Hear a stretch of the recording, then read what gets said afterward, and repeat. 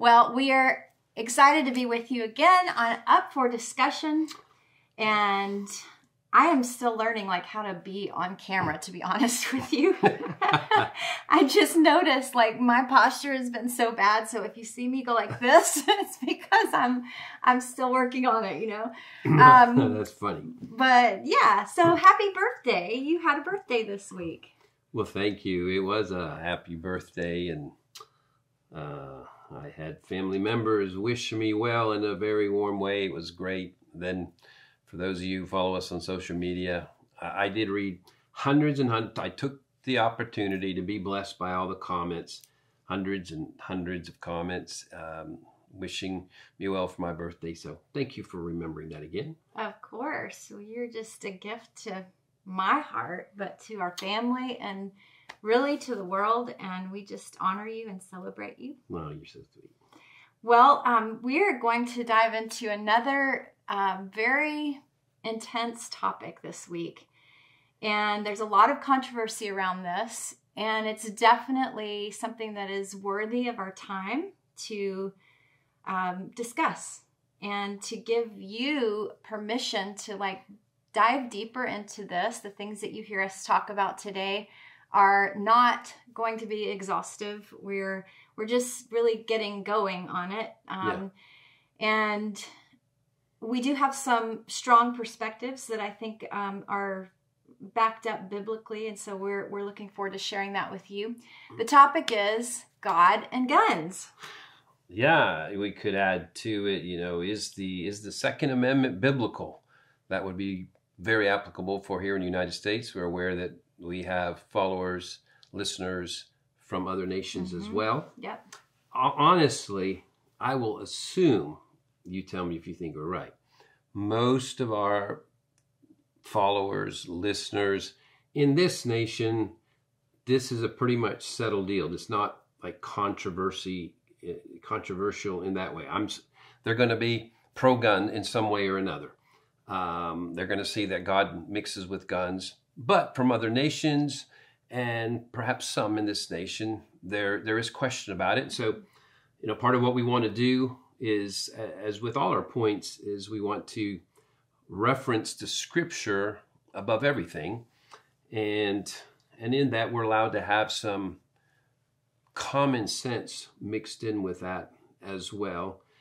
As that common sense, if it's not violating the Scripture, then we piece those together, probably makes a pretty good sandwich. It's true. And I think it's good for us if we have some from the younger end of our generation listening, and, those of us that interact with the younger end of our generation, it's important for us to know how to have conversations around this topic and understand some of their arguments for either side. I mean, there's not just two sides to this. There's so many different perspectives on it. And then, like you said, there is an international, cultural difference even. But I also think that in recent years, because of mass shootings and because of it being a highly politicized topic, it's important for us as believers to know what we believe and where we stand. I just want to state the obvious from the beginning here, that we know that there are people's lives that have been affected by these mass shootings, and some of them very up close, maybe, their own family members. And recently, and we grieve with you and we pray for you. But we don't feel passive about it. That's your first hint. We don't feel passive about it. We feel like this is an area where we are supposed to have a voice into this. And so let's just jump right in. I know that you've already pulled up some scriptures that are verses that people typically think of when they argue this one way or another. And we'd love to hear your perspective. Well, thank you. We're going to make a point right up front. And, I didn't really have this all set up to do perfectly in order, so we'll do a little bit by feel and go back and forth. We haven't really, we don't we don't practice out these sessions of interaction. We haven't rehearsed and done this already. We've had some conversations among us, and then we trust the flow that's going to take care. Yeah, it's pretty organic. I mean, there are things we talk about anyway, but not as much as in front of y'all. So just as it relates to the Second Amendment here in the United States, this is before we go to Scripture, but it's establishing, biblical basis for it.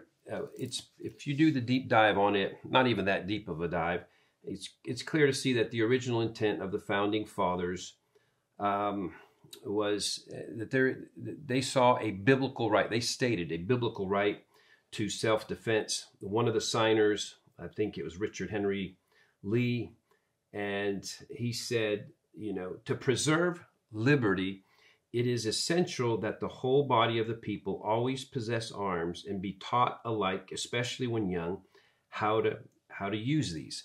And so it was understood, it was clearly, in the preamble it's talked about even more, it's clear that the arms, weapons, we could address that even right now. The scripture is going to say swords. It's not going to say guns because they didn't have guns in the scripture.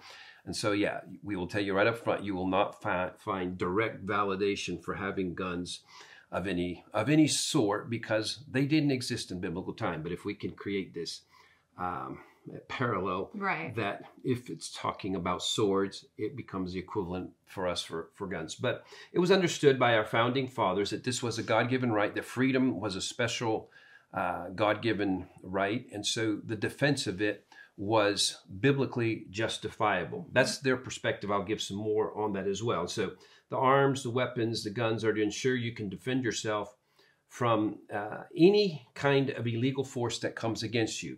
And it was understood and talked about in many different ways, whether from a neighbor, whether an outsider, or if your government has become despotic. It was not just that this was allowed in the whole constitutional conversation, preamble and everything, that it was required of the citizenry, of the people themselves to rise up, take arms, and take out a government if that government has become despotic, if it now has become criminal themselves. So by despotic, you mean like tyranny, such as communism or a dictator that's not there truly representing the citizens of that nation, but with their own agenda. And that's what's a dangerous agenda. That's what's always the judgment call is, for every movement, every group that's risen up against government, they'll often call themselves freedom fighters, and that will often be what others will consider, or the majority or reality, they're terrorists. And so just because someone wraps themselves in freedom fighter doesn't mean that if it's not legitimate. But if they're often taking on a government that is essentially legitimate in all its ways, or we'll say that it used to be that in some cases. There's a whole discussion there, the more I think about it. But we want to understand that that's also, again, the fakery of the movements that they will use, those who shouldn't be taking up arms against government. But there is, when a government, not just to your disliking, you don't like their politics on certain minimal issues, that's not really justifiable at all. But when it really specifically, I think we talked about it before, when it's encroaching on freedom, that's the big deal. So the motive is really important. Huge. If it's about vengeance, it's one thing. If it's about protection or self-defense, it's another. And then there's the nuance of, okay, what are we protecting? Exactly. What would be worthy of protecting in that way? So we'll get into that. I'm going to remind you that you are going to want to hold that because you usually tell me, oh, you didn't tell me ahead of time to hold it in my lap. Yeah, we'll put it in the lap. Because they can't see what you're looking at. They can't see what we're looking at. So I'm not looking down, for some other, I don't know, whatever reason. As we said, we're still figuring this out. No, we got it down. We've been doing this our whole life. But we're really okay about that. So there are scriptures besides it. We're saying even our founding fathers in this nation, that was part of their part of their justification for the entire concept of it. And so, as with everything really in the Constitution, to the best of their ability, they were finding a biblical foundation and base for that being there. And, you know, I want to make a couple of points right up front that carrying weapons, the use of guns and weapons, is very defensible biblically from a standpoint of defense, and not so from a standpoint of offense and offensive. In other words, to take territory from someone else, to take something from somebody else. Now, or to impose something on someone. It can be, some people can think, well, there was a battle that so and so happened, and they took their territory. Every situation, every story, you know, every battle, every war has its own reality talking points, the narrative around it. So there are times where it can seem like it's an offensive move, but if you're actually trying to stop the enemy from doing something, and so you have to do an offensive move, it's not really, doesn't qualify as an offensive move.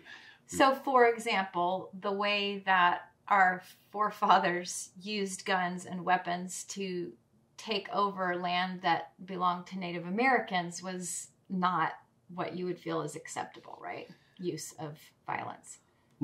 No, but again, every one of those stories, there's, okay, in some cases there was our forefathers, depending which ones you talk about, if they were the more Quaker ones, they're attacked by.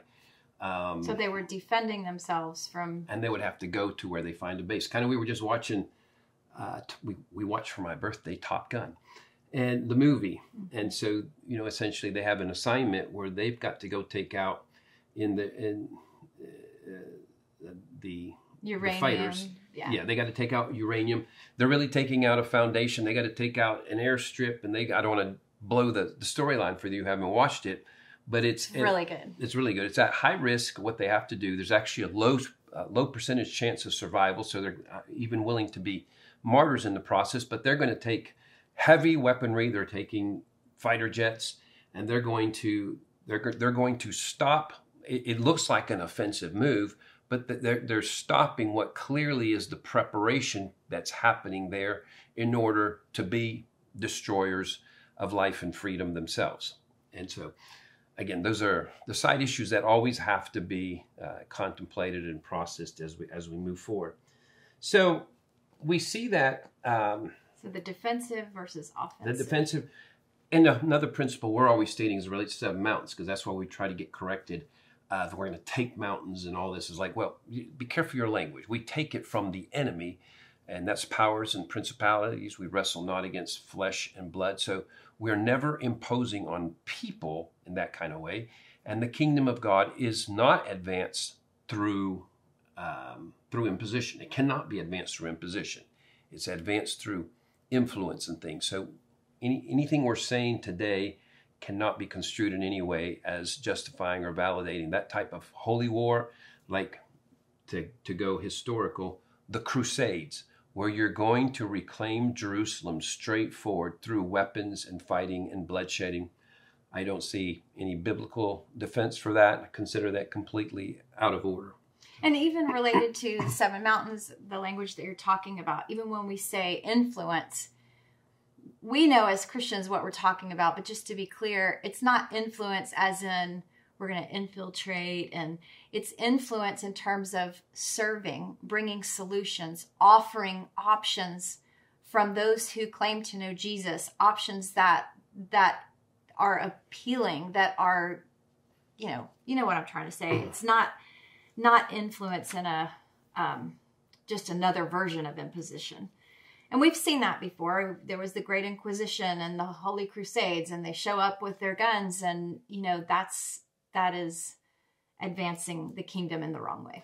And it was for hundreds of years, literally, speaking of the Inquisition, it was, repent, become a Christian, or we kill you.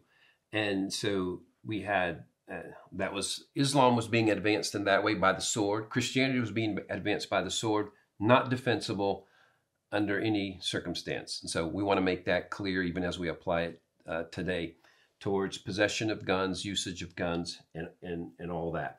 So in the Old Testament, and those who know the scripture enough will go, well, the Old Testament, we know it's going to be like that, but we got to think New Testament. But we'll just go briefly through the Old Testament. We know that the Lord specifically commanded the children of Israel to cast out the enemy nations from land that was promised to them, and to do so by the sword. You look up the word sword, and it's going to be several hundred times in the Old Testament. A lot of times it's a command by God, and where he says, you shall wipe them out by the sword. And, that's kind of another path, another rabbit hole conversation is, why would he command people to kill, other people and nations? And I don't get that, God. And the only brief thing we'll just say right now is, if you understand that Israel, the nation of Israel, the covenant nation Israel, was just a flickering, fragile flame of existence. And it started with Abraham. And so there was all the other nations that existed on planet Earth, without exception, 100% were demon worshiping, Satan worshiping, Baal worshipers. And they were just like you can think of protecting your own baby or whatever it is. You have to go to extreme measures to protect it. So he needed them protected. He needed them not to be mixed. They weren't ready to be light to the world. He didn't tell them at that time to be the light of the world. They didn't have Jesus with them. The new covenant had come, didn't allow for things that then were available to us, having Jesus, having the Holy Spirit, and things like that. So just, if that makes you feel any better about the God of the Old Testament, he's the same God, but if you understand the context of it all, it becomes easier. But you find out there are some principles that are existent even in the Old Testament that apply and relevant to us even today. There's, I think it was Exodus 22:2. I'll just say it, and I think you can look it up. You'll find it. Basically, it says if a person, the children of Israel, told that if they killed a thief with the sword, or however they did it, if they killed a thief, it was not considered, they were not guilty of murder. And so it was understood that you have a right to defend property. You have a right to self-defense. And that was part of, very intentional, specific instructions from God. And those principles, there's no reason they were eliminated in the New Testament. It's not like all of a sudden God said, yeah, if the thief comes in, you just got to let him have everything. Let him take away. So we see that, it was clearly established in the Old Testament, and the God who justified that for the various reasons we're trying to tell you a little bit of. New Testament, like, okay, let's look at Jesus. And we were having a conversation. You might have mentioned the scripture. I don't know if you have it in front of you. If not, I think I have it in front of me. Elizabeth, the scripture on those who live by the sword will die by the sword that Jesus said. Do you have it right there, Elizabeth, where exactly that is? I do not. Okay, I got it. It's Matthew 26, 52. Do you want me to look it up? Yeah, go ahead. It's right there. Just Matthew 26:52. Got it. Yeah. Jesus. I don't know if the scripture right before and right after is relevant to you. Decide there. Look at it. Okay, so this is where Jesus and his disciples are in Gethsemane the night before his crucifixion, and he's been there praying, and Judas goes and gets the people to arrest Jesus, and they laid hands on Jesus and took him, and suddenly one of those who were with Jesus stretched out his hand and drew his sword, struck the servant of the high priest, and cut off his ear. But Jesus said to him, "Put your sword in its place, for all who take the sword will perish by the sword. Or do you think that I cannot now pray to my Father, and he will provide me with more than 12 legions of angels? How then could the scriptures be fulfilled that it must happen thus?" Yeah, that was good. You read all that because it gives us so much context that's needed, because what Christians have taken from that, and I say, I've often praised and written in a book of the Quakers and George Fox and the Quakers. And if there's one position that I probably disagreed with them, I disagree with the concept of pacifism in the sense we were having the discussion too, Elizabeth, just like, in heaven, there is no there is no warring in heaven, the heaven we're going to. There is no warring. There's no need for it. And that is the reality of that dimension. So it's the ideal. Nothing gets settled in heaven with weapons when we're in that perfected state with him. And so that's the ideal. But here's the situation and even it seems that this scripture even caused the Quakers and many to decide that absolute pacifism was the only biblical basis, where he says, after Peter cuts off the ear of the servant of the high priest, he says, put your sword in its place, for all who take the sword will perish by the sword. And you would think, well, that's pretty clear. All who take the sword, all who use weapons will die by weapons. Well, that would be easier to see to come up with that conclusion if we didn't read the context and if we didn't see the other passages where Jesus talked about getting swords. We'll see, for instance, I think it's Luke.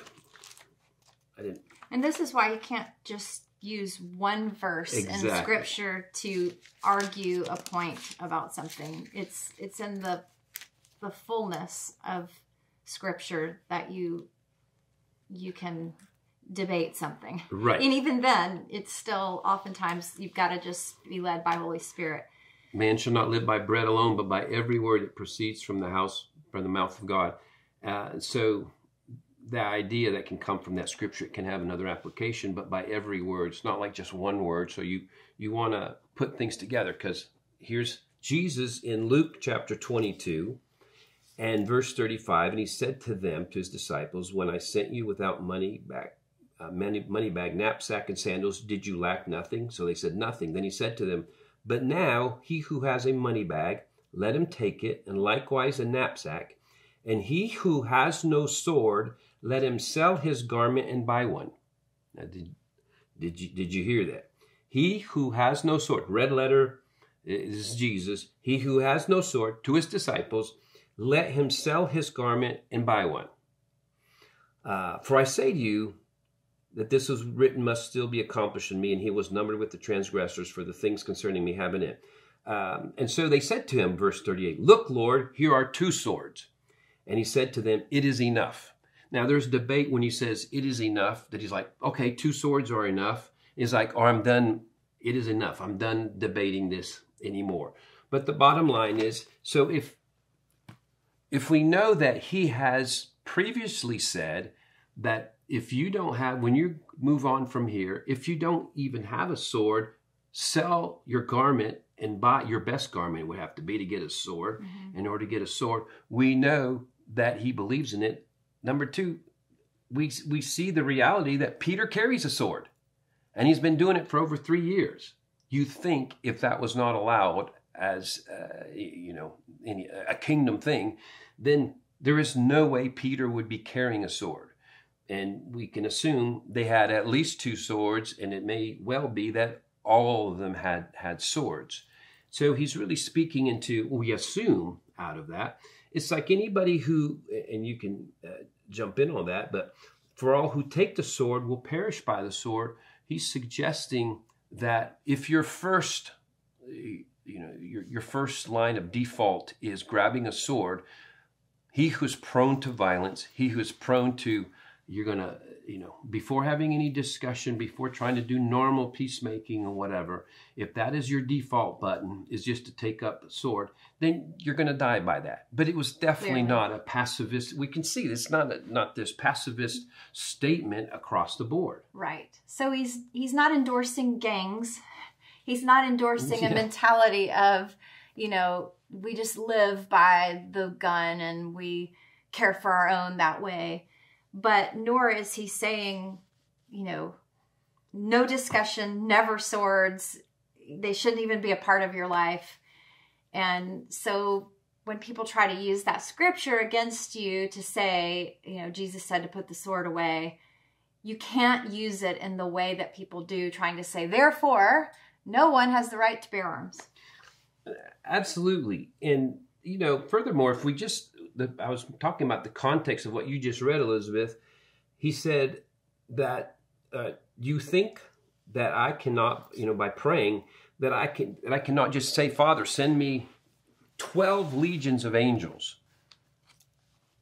tens or hundreds of thousands, or maybe even millions. We don't know what the legions are. There's different theories on it. We'll just say tons. A bunch. A bunch. So he wasn't saying he was going to use them as weaponry. He was saying, listen, if I needed weapons, I have like better, I got the better weapons than you got. You got a sword. I got more than the, like now they have the Space Force weaponry or whatever. He's like, I got bigger and better weapons. But you don't understand. That would violate the narrative, the storyline, the destiny I'm living. I'm supposed to be the lamb that was slain. This is why I came. Jesus, a lamb that was slain before the foundation of the earth. Yeah. You're trying to, right. If you're trying to interrupt my call, and they were all his disciples became martyrs themselves. Their assignment at the right time. They could not be killed before then. And you would think somebody who's going to be a martyr like Peter would not carry a sword around. But there was a time he did. But there was a time that their life was to be given. So we want to see how these correlate and coordinate as we're moving forward. So the other thing is Romans 13, 3 and 4. Yeah, Romans 13, 3 and 4. This is your Spanish and English Bible? No, it's kind of an oversized one. I have several Bibles, but it's... you said Romans what? 13, 3 and 4. Okay. And we want to look at a very common scripture and maybe used in a different way than... I say common. Some of you may not have seen it this way. I'm not sure what verse 3 starts if we go ahead. Okay. It's Romans 13. I think I should just actually read from the first verse, if that's okay. Okay, 1 yeah. through 4? Okay. Submit to government is what this section is called. Let every soul be subject to the governing authorities. For there is no authority except from God, and the authorities that exist are appointed by God. Therefore, whoever resists the authority resists the ordinance of God. And those who resist will bring judgment on themselves. For rulers are not a terror to good works, but to evil. Do you want to be unafraid of the authority? Do what is good, and you will have praise from the same. For he is God's minister to you for good. But if you do evil, be afraid, for he does not bear the sword in vain. For he is God's minister, an avenger to execute wrath on him who practices evil. That's why it's kind of best that last scripture that it stand on its own for various reasons. Mm-hmm. But the context is great. He does not carry the sword in vain. What's the next thing it said? He is God's minister. So the concept of God's minister carries a weapon. So those who think the kingdom cannot be advanced through that, it reminds me of the conversation I had, if you remember, the general of the armed forces of Peru, when I met with him, and he just wanted... He's no longer that, so you can say that's why that. I can mention Yeah. I was hesitating whether I would bring that up, but because it was years and years ago.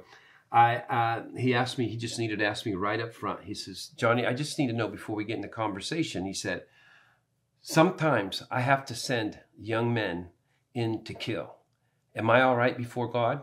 And I took him specifically to this scripture. And I told him, I said, not only are you all right, if you are taking out evildoers, if you are taking out true terrorists, if you are taking out true criminal element, it's not just okay, it's actually your assignment. And I shared with him how his authority was different than mine. And that's literally what he was supposed to do. Mm-hmm. So we want to understand, again, the biblical backing of it. And then the application says, what is it that, does it say obey government at all costs, no matter what they're doing? And that passage, it says it's to take out evildoers. They carry the sword to take out evildoers. So our question we can have is, as we have advanced in civilization, what if your government has become the evildoers? If the government, what if they have been taken over by the evildoers? Right. So when people have the argument, well, you just submit to all authority because all authority is there because God put all authority in every position that they're in. Are you kidding me? That's ridiculous. It's ridiculous. It even makes it clear here scripturally, what you're saying is that the rulers, the government, those in authority that he's speaking to here, Paul is speaking to, he's making the implication that we know that they're in authority and they were put there by God because their agenda is to get rid of evil and to stand up against evil. If they're not, then the implication is they were not put there by God. So therefore, it gives us the right to... Yeah, because I'll ask you this question, Elizabeth. So let's say, let me see where I had these points on that I was going to... in my mind. Okay. Would you consider it more spiritual for me or one of your son-in-laws? Or my son. Or your son. Yes, we have several son-in-laws and a son. If they just watched, whether it's you or, again, get too personal with it, but our daughters or their children, would you consider it more righteous for them just to watch them get attacked, killed, raped by whoever, some evildoer? Or would that seem more righteous than because they didn't use a gun for some reason? I don't know if you see what I'm asking. I completely see what you're asking. And so the mother in me wants to just immediately react and say, blow them away. That's the most godly thing, is just to blow them away. But I don't want to react out of that place. I will say that the Father that I know, God the Father that I know, is very protective over us. And he is all about justice and about righteousness. In the Old Testament, you brought up the Old Testament, over and over again, he communicated laws that were very clear of how to protect the innocent and how to make sure that people weren't victims of other people's wrong choices. And our law, our Constitution, is even built on those original laws that he gave them. And so I would say it is actually more godlike or more kingdom to be in a position to protect innocent people in any situation, especially if they're my daughters. But even if we take it outside of ours, so somebody is watching cruelty to children, whatever we describe as cruelty, children will say it's severe cruelty to children. And there is someone that has the weapons and they decide, you know what, I can't do this. It wouldn't be biblical. It doesn't fall within my pacifist thing. And they could do so, and they could do so safely and easily. That would not be a more righteous stand. I mean, it's not even the biblical model in more ways than we've even revealed so far. Yeah. So at some point we realized to not resist evil is an evil itself. To not resist evil is an evil of omission. And so to not prepare yourself in that kind of way is just not, it's not spiritual. Having said that, they would probably think I'm going to be a person who has a ton of weapons. I don't even know if we didn't talk about whether I would tell. Should I tell if I have any or not? Nope. Okay, we won't tell you, but I will tell you that we are a family who believes in the right to bear arms. Yeah, and I will tell you that I also have 3 shofars. That's the most important thing that the bad guys need to know about. And that covers both. Yes. If it's demons or bad guys, it really works on both. I will just tell you. And they're high level. In fact, there's nothing that can resist them. There's no anti-whatever. There's no anti-airplane, anti-tank, anything that takes them out. So anyway, that's a whole nother side thing. So we're just saying there's a right. There is a biblical right for us to defend. And now here's what I didn't tell you this part, Elizabeth. I might go a tad controversial. You can see. Not you. You would never say anything controversial. Not me. So first of all, before I get to that controversial part, this shouldn't be controversial, but God self-describes himself as being a carrier. A gun carrier? Well, sword. He's okay, that's right. Oh, I shall come. Okay, there's Deuteronomy 32:41. He says, I will come with he calls it my glittering sword. And so he talks about a glittering sword that he has. And we know the story of Gideon. This is the sword of the Lord and Gideon. And so they were advancing with the sword of the Lord and Gideon. But the other one is where the Lord himself talks about his glittering sword. So he's a carrier. God's a carrier. Heaven has an army. Lucifer was not loved out of, he wasn't pleaded with. He wasn't chided. He wasn't convinced out of heaven. He wasn't put in timeout. He wasn't put in timeout.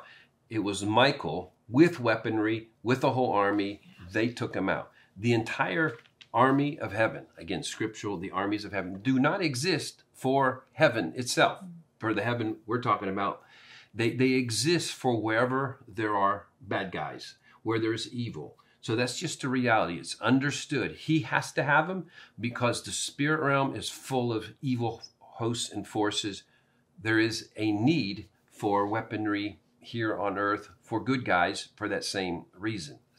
Some combination of scripture and logic there. Can I comment on that? Yeah, I would like you to. So, obviously, Jesus, I would say, came as a peaceful protester. There is a right time and place for peaceful protesting. But that didn't mean that was the whole representation, obviously, of God. I mean, you just gave great examples of that. There's something in us, I think, that we're instinctively wired to know that, how do I say this? Weapons themselves, guns, fighter jets, bombs, those don't feel like God. Right. They don't feel like... It's not ideal. Yeah, it's not ideal. Just like sin in the world isn't God's long-term intention for us. There is the presence of evil, but the long-term goal is the kingdom of God fully coming to earth. And when the kingdom comes fully, there is no need for violence anymore. The scripture that says our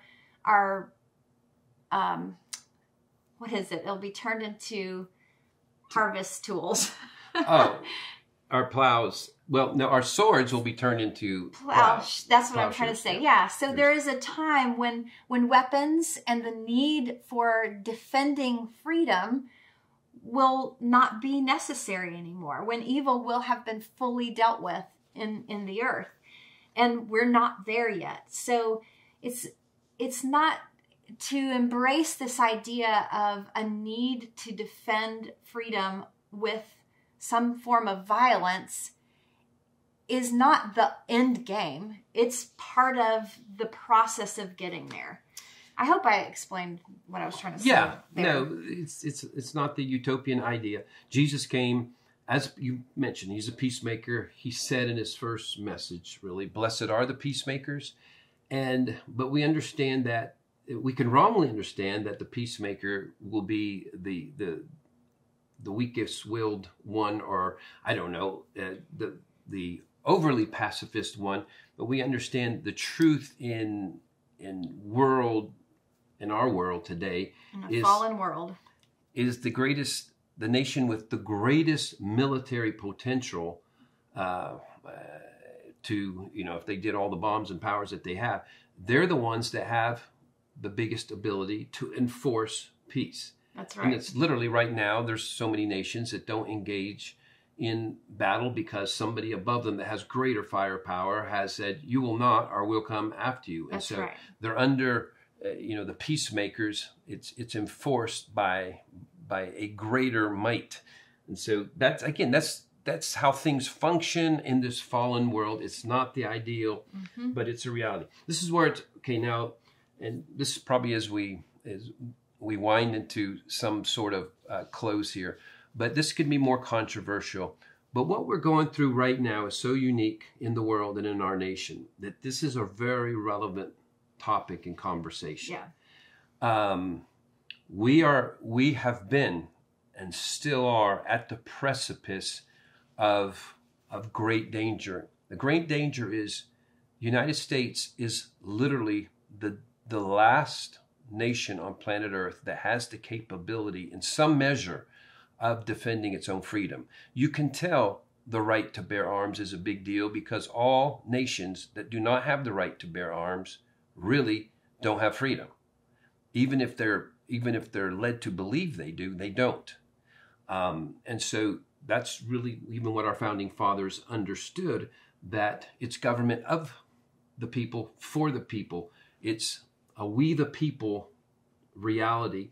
And so that even our military, even our government was to function on behalf of the people. That's right. They're representative of us. And we have a government. At minimum, a government. The military is something we'll have to see right now, but we have a government that's in positions of ruling in this nation, the high-level government. We're not talking that we know we have some good mayors, we know we have some good sheriffs, police chiefs.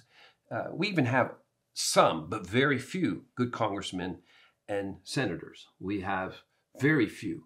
At the higher the level, the fewer we have. And so the power positions in this nation are being run by those who qualify as the enemy.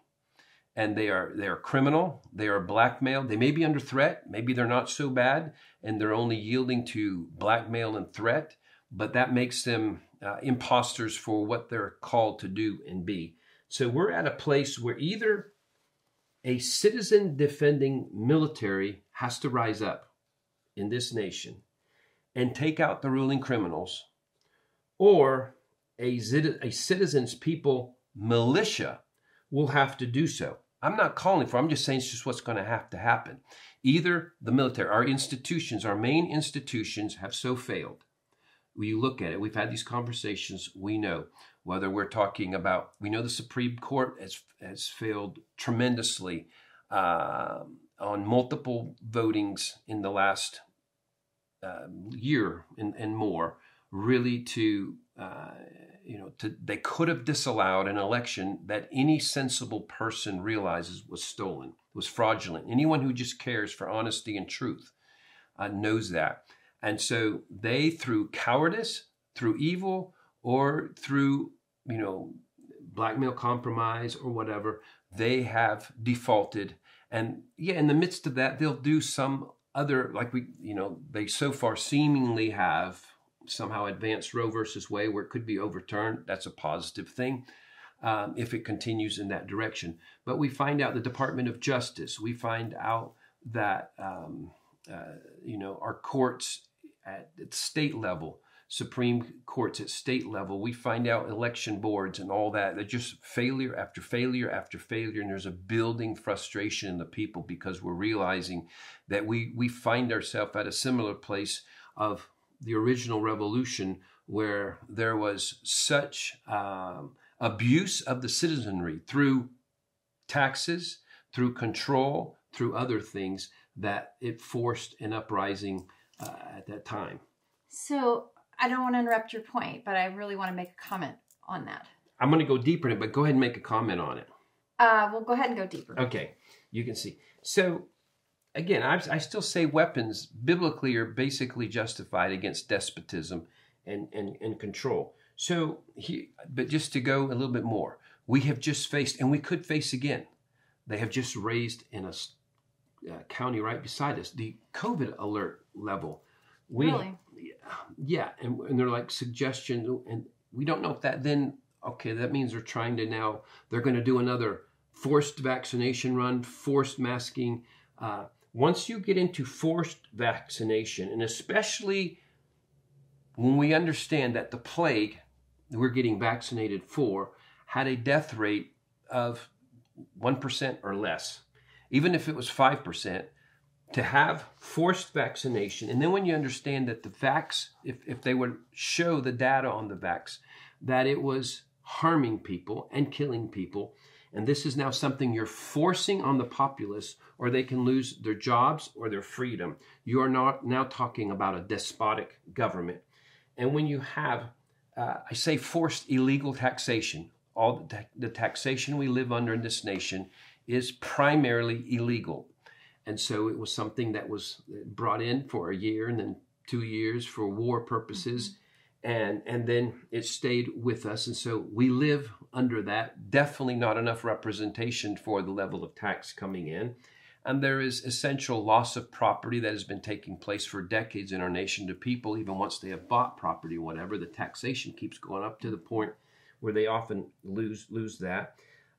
There's the forced, I'll call it censoring, of voice of the majority through social media. At elections, there is forcing the citizenry to accept a result that they won't even grant transparency to. The corruption and crookedness is so widespread that we're at the precipice. And in my mind, the military itself, and we believe, and we say, I'm not really speaking out of my prophetic, but in the prophetic, we believe that the Lord has said, there are good people in the military that are trying to do something about it. They are doing something about it. But in my mind, the military is almost already at fault for the evil and death it has allowed. It is at fault if it's not because it's part of an ongoing plan that they realized that in order for there to be the least deaths possible. But if they are doing nothing, they are already at fault. They are already part of this commission of evil, because what's being allowed in this nation as the last, the remnant nation that has even the capability to fight this kind of evil, then they have let it go. So I'm just saying, this is not about if the military does, you leave no other options at some point other than God literally bringing lightnings from heaven and all that kind of stuff. But the evil and death that has been allowed is not acceptable. It's not like it's almost not acceptable. It's already not acceptable. I think you agree with me. I'm going to let you say all you want to close, because I know I'm taking a bulk of time to say this part right here. But this, as I started writing my notes this morning, I started feeling really strongly about this. Yeah, do it. And so we're not embracing war and weaponry as God's ideal. Again, we told you even that terrorists will call themselves freedom fighters. But this ruling government that's called government in our nation right now has far exceeded the definition of a despot by the draconian steps that they have taken to suppress and eliminate freedom, free elections, free speech, justifiable tax, and mafia-like behavior from institutions like the FDA, things associated with big pharma, big tech, the FBI. People participating, the organizations participating in depopulation. Exactly. Agenda. The Department of Justice, again, I mentioned the Supreme Court, and every day we remain under the Federal Reserve and IRS is another day of unconstitutional rule of some level or another. So I dare someone to constitutionally defend the Federal Reserve and the IRS. Constitutionally defend that anyway. We won't get into the argument. But anyway, it rises up in me that something has to be done. Yeah. There is a reason he calls upon us to be those who carry, as a nation, to carry liberty to the nations. And we're the one nation on earth that really has had essential full freedom to weaponry. Now, I know there are many other angles and aspects of that. So you can talk about a response to that. And I know there is, if we wanted to get into it at all, that maybe some measures of safety are in place, but it's up. I can ask you. That's all so good, and I just so appreciate how you're just always so wise in that. Truth is in the middle, and there's a ditch on either side, and we tend to kind of view even scriptures depending on which ditch we are looking from. Yeah. And when we should be looking for that narrow place of truth in everything that we do and talk about, we are at a time in history. What I hear you saying is we're at a time in history that is really unlike any other time right now. And our sense is that it is not time to make a decision about how we will respond to the tyranny that we are presently under. But at some point, there could be a need to figure out the best response. And because we live in this amazing nation, the United States of America, that has a constitution and has the Second Amendment, we we are, I'm not as articulate as Johnny is on these kind of things. So I'm just going to try to talk from my heart because that's what I do. I think you're great. I have a lot of emotion around this, and I think we all have a lot of emotion around this. I'm aware of our brothers and sisters from other nations who don't agree with, or in my opinion, seem to get how special the Second Amendment is and other rights in our Constitution are. And we can come across as like super arrogant, I think, as Americans, and, you know, oh, we're like the savior of the world, and, you know, we got guns, and, you know, I don't know how we come across in our perception, but I have a feeling there's a little bit of pride there. And there is something I think to be proud of. It's different than pride, but we take this position seriously. I'm speaking on behalf of all Americans right now. We take this position seriously of being the defenders of freedom. And I believe there isn't anything more kingdom than that. Right. Why? The reason is because, in my opinion, everything that God is about is relationship.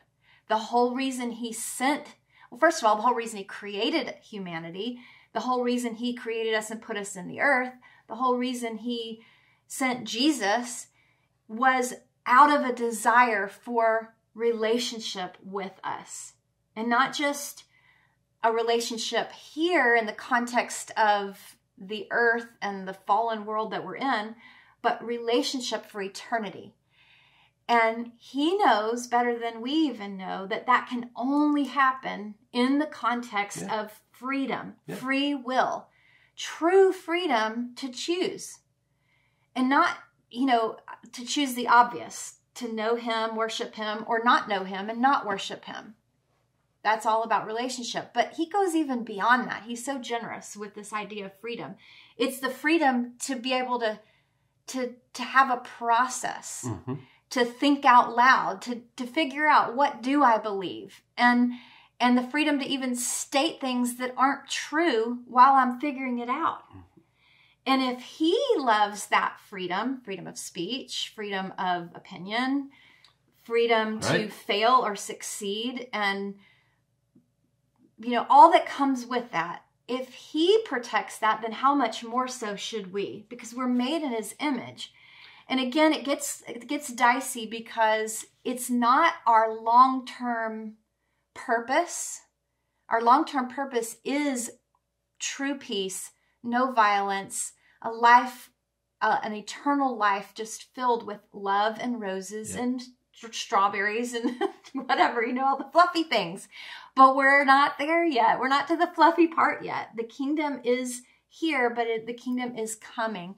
So when I think about, you know, our brothers and sisters in other nations that maybe live here or are still in other nations, it might be harder for you to understand our perspective as freedom fighters. And, you know, you're watching us as a community, as a nation of citizens. You're watching us kind of play out in front of you that discussion about freedom. And we're in a position, you know, I think the most powerful nations, like you said, are nations that understand what they're fighting for, that freedom. And you don't even have a voice into that space without the ability to intervene if someone were to try to take your freedom. Therefore, our citizens have to be armed. There has to be that right that is protected. But even bigger than that, oh, now I lost my train of thought. Do you remember what I was going with that? Well, I'll just back you up with this, and then you see if you pick back on. Okay. I'm not sure if you're saying all nations that are for freedom, and I'm not saying that. I don't think you're saying we recognize the United States as a big nation is, but China, you can tell once a nation wants to control, one of the first signs that is a giveaway that they plan on controlling their citizenry and eliminating and taking away all their rights is they take away their guns. Yeah. So anytime you think you're part of containing for peace and you're part of containing for the elimination of guns and weapons, you got this thing backwards. Back to this point of freedom, Elizabeth says, where the Spirit of the Lord is, there is freedom. It establishes even the priority of the Spirit of the Lord being, we say, well, it's kindness, well, it's whatever, freedom, because that's the environment, as you say, the environment of the garden as well, was freedom to choose. Even put something, they could choose the wrong thing. So anytime we're eliminating that, then we are not helping. Now, I think, and Elizabeth, you jump in on this too if you want, but at this point, I think because of the time we've already taken, we don't want to go further, but we'll say we understand.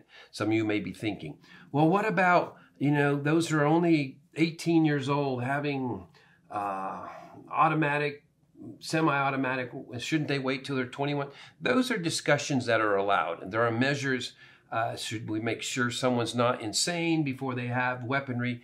But any bill that's initiated by someone who's trying to take your weapons away, it's just not going to be a good one. If there are reasonable ones, it's just like we were having the conversation, Elizabeth, about, there's people who want our kids to drive, or teenagers, they'll take them. What was that program you were saying? They have to go through programs now that we didn't have to go through when we were younger, where they have to see what a wreck looks like when you've been driving drunk. They have to see what it looks like when a teenager is driving irresponsibly and their life is taken. They have to hear people's nitty-gritty stories of how it affected and changed their lives, or they became a paraplegic because they were in a wreck. They get a reality check with their license, and they have to understand the seriousness of the freedom they've been given. Yeah, and so that's reasonable parameters around the freedom. Even with guns. And with guns, they exist. But again, the people that do that for our teens aren't trying to keep them off the road forever. Mm-hmm. They understand, no, we want you there. We want you just doing it safely. So it's all right. From the people who are pro Second Right Amendment, for people that understand that for there to be we consider it reasonable for this to be, this law in place, or this boundary in place, or they have to go through certain programs, or we have to make sure that they're mentally stable. But what you're saying is if that's not being initiated by someone who is in their heart of hearts really isn't pro Second Amendment, the right to bear arms, then they might look like on the surface, oh yeah, we want to teach your children how to be responsible with guns, but then they end up turning it into, they're hoping they can snowball. Everyone's too mentally ill to own a gun. We'll develop the test that says if you're not mentally stable enough for a gun, and then we're going to make that test where no one passes, Well, it's just the way the enemy does. Yeah. The enemy tries to get a small victory in a certain direction that you go, okay, well, that's reasonable, but it's him. And so we don't want to allow that. So Elizabeth, any final I want to go back to the heart of what I was trying to say. Just, I believe that the freedom, this is why I can't be a pacifist.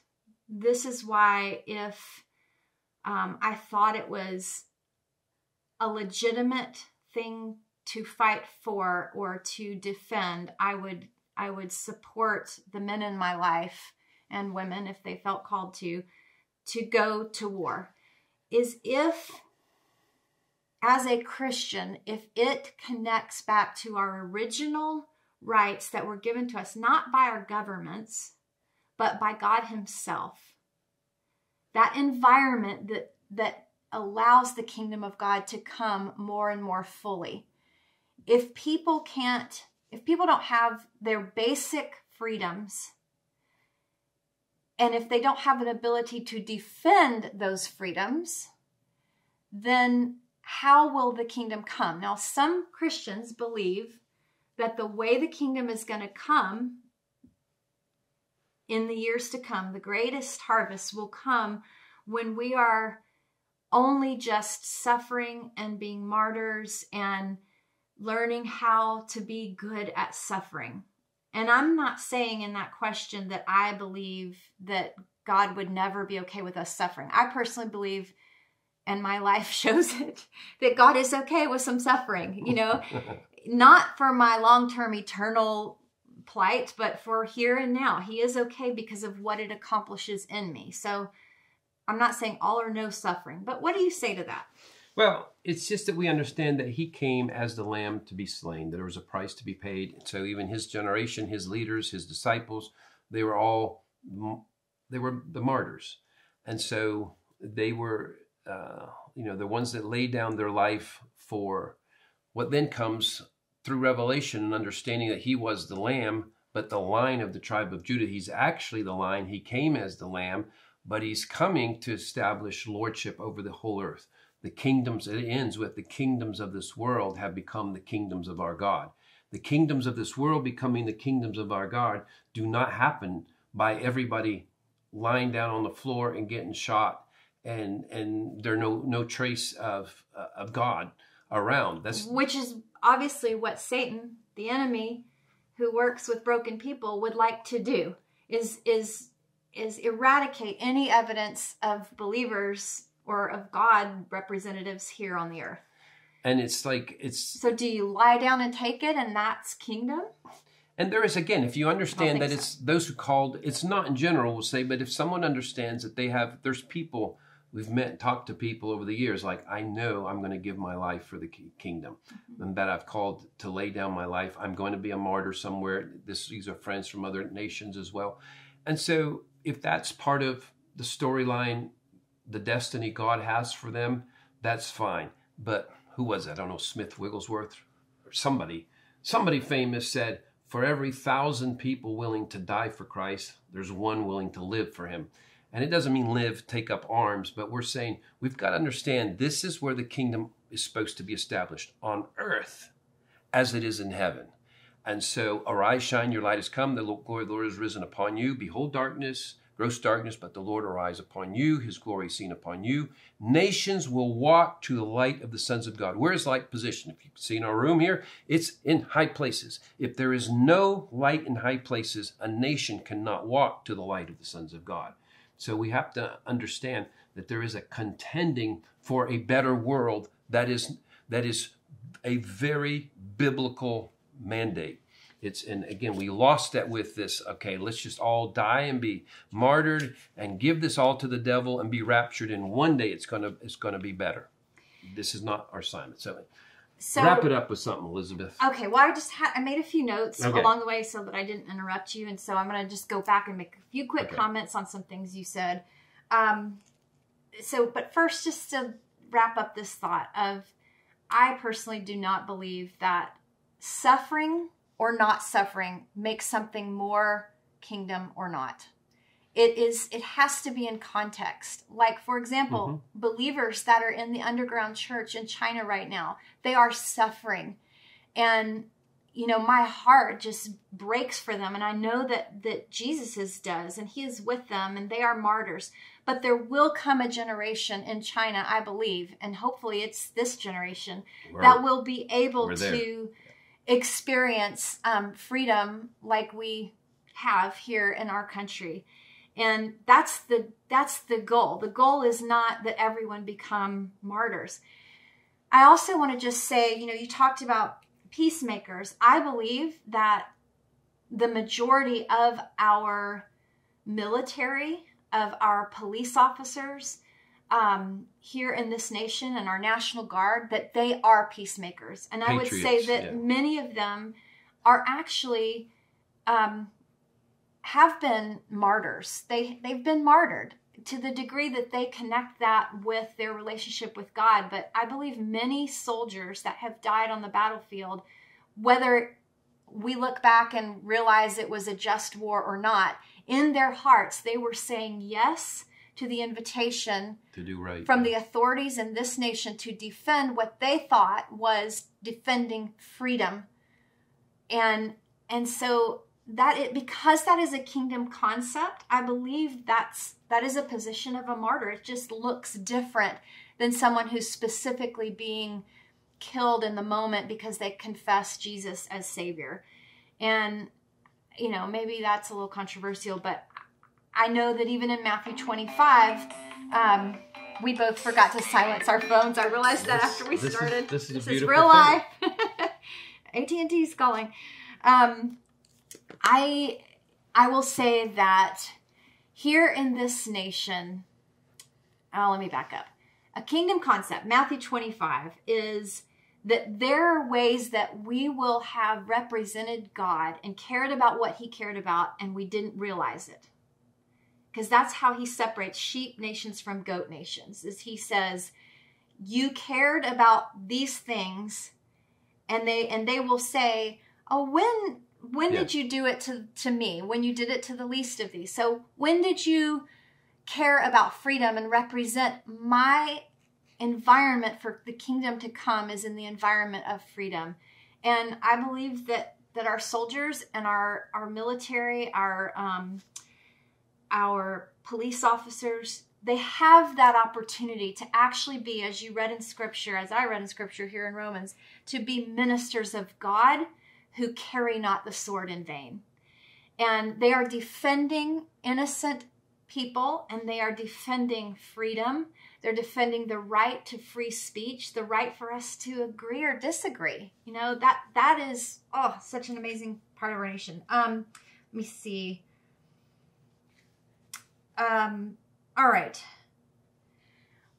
One of the arguments going on around right now with all of these mass shooting events that are happening is, you know, people will say, and I think especially the younger end of our generation gets caught in this trap of hearing from older people that have an evil agenda, and they just repeat what they're hearing because it feels right to them. And it feels right to them because ultimately we were created to live in peace and not in violence. Right. But they use this, you know, if there's this logic, if we had fewer guns, then there wouldn't be these mass shootings. But, I mean, I'm not going to go into the details of all that, but I will just say a lot of the arguments that I do like that I'm seeing out there on social media have to do with, okay, we use guns, we use weapons to protect leaders, the very ones that are saying we should have fewer guns. We use weapons to protect money, things of value, places of value. There's security guards. Why would we not protect our children with every single tool, weapon, technology that we have? Why wouldn't we? And I believe that it is representative of our Father's heart that we would want to protect our children. They are our future. They are the most innocent among us. And one of the things that I love about going to Israel is, you know, unfortunately it is a nation that is not at peace, and we pray for the peace of Jerusalem. But I love that in that atmosphere, they have teachers out everywhere with their students. They take them all kinds of places that are incredibly dangerous, but the teachers carry weapons, and they are, you know, right out in the open. The children grow up around parents and teachers that have weapons on them all the time. Mm-hmm. And the children grow up knowing how incredibly valuable they are because of that. They know that they are being protected, and they're not afraid of guns, and they see them used in the right context. Yeah. And they can easily spot the difference between a person who is mature enough to use a gun and carry a weapon for the right reasons and those who are not. The stark contrast is so obvious that children grow up there understanding that. And the responsibility of it. And of course, then when they go into military right away, they're taught the importance of safety and gun safety. And, you know, they're known well enough in their military. Are they stable enough mentally to be carrying around this weapon, etc.? And they're very intentional with this part of their culture. If you've gone there, you'll realize there's weapons everywhere. It's the most secure nation because they have extreme security measures. I don't remember if you know the law. It's something like anywhere there's at least, it's either 15 or 20 kids, there must be somebody armed there to protect them. It's why these things don't happen in their schools. So it's not about us needing less weapons. It's probably more weapons, but it being done in a very strategic way where protection of the children is so intentional and so widespread known that there's not even the attempts against it. Yep. Okay. All right, Elizabeth. I know we need to wrap this up, but I got 3 last quick things. Oh, wow. Yeah. Okay. So one of them is, and we don't have to go into great detail on this, but when we first started talking about this, you were mentioning how in the Old Testament, God was this way, and in the New Testament, he was this way, and yet it's the same God. So what's the difference? And you teach about this occasionally, and I think it's in one of your books, but the idea of us as a society and God as our Father, okay? So he created all of humans, and collectively, when he looks at humanity, he sees how we started off in the infant stage in terms of our knowledge and understanding of the world and of him and of his ways. And we started off, you know, you get further along in the Old Testament and they were like toddlers. And with toddlers, you don't go into deep conversations with them. You're just giving them enough conversation to keep them alive. Don't do this. It's okay to do that. Here's how you do this so that you can stay alive, to have the deeper conversations as we aged as humanity, as God's children collectively. And I believe that he deals with us, obviously individually, but also collectively like that. And we are at a time in our growth as humanity where this is the next thing God has his finger on. And a good parent doesn't go after all issues at one time. God is a good parent. And so there are ways that he dealt with people groups that were dangerous and that killed off, you know, that sacrificed their children back then and departed, would have caused the Israelites to depart from their way of growing. You said they were fragile at the time. But now, collectively as society, we're finally at this point where we are having these deeper conversations with each other, with God, as nations, about how do we deal with evil in the earth. And so it's not all just this way or that way. It's important to know that we're in a transition phase of hearing from God, hearing from each other, and we're not stuck. I feel very hopeful about where this is all headed. It doesn't mean that there aren't casualties along the way, and literal casualties. And it doesn't mean that we're handling our freedom perfectly, not even close. But I think we're headed there. And I think that God is about to trust even more nations with more true freedom. But we're figuring it out. I will say one last thing is, I wanted just to repeat my favorite phrase that you said today is to not resist evil is an evil itself. And so then the question for each of us becomes, what is my responsibility individually? How do I resist evil? How do I resist evil? And if you are a police officer, your answer is going to be different and your accountability will be different than me as a woman who's a speaker, author, and ministry. It's just different, and it's different for each one of us. So for us to try to pigeonhole every single person, we should all be like this, I think it's just naive. And so how do we resist evil? And I think that that's where we could end, and we could just pray, you know, for even the church right now, because it's important that we hear God's heart at this critical time in history. Well, I say pray. It feels like you have a prayer on your heart. I just want to agree with you with that.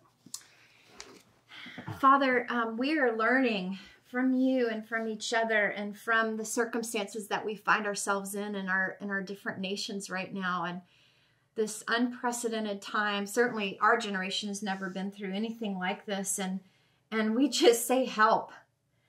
We surrender to your wisdom, Holy Spirit, and we don't pretend to be more committed to a constitution or amendments than we are to you. Yes. But we want to have enough humility to recognize you in in amendments and laws that are in place. We also want to recognize where change is needed and where we need to have a voice and what our voice needs to sound like. And God, as we are figuring these things out and learning and even waiting for kind of orders from you, like, what do we do right now with the tyranny, the evil that is so prevalent and that we are waking up to in mass right now? What is our response supposed to be? And we know that our accountability ultimately is to you. And yet we know that you've put us here to defend the defenseless and to defend this seedbed for harvest, which is freedom to know you and to choose you. And we will give our lives, Father, we will give our lives, we will lay our lives down just like Jesus did in order for people to be able to know you. And the real you, not who someone else defines you as, and the process of discovering you for ourselves. So we ask for wisdom. Yes, sir. And we pray for our peacemakers. We pray for our military. We pray for people that are in positions of authority that are making decisions on our behalf that affect our nations. God, we pray that you would remove and use us if necessary. Remove those who represent the enemy, who has come to steal, kill, and destroy lives.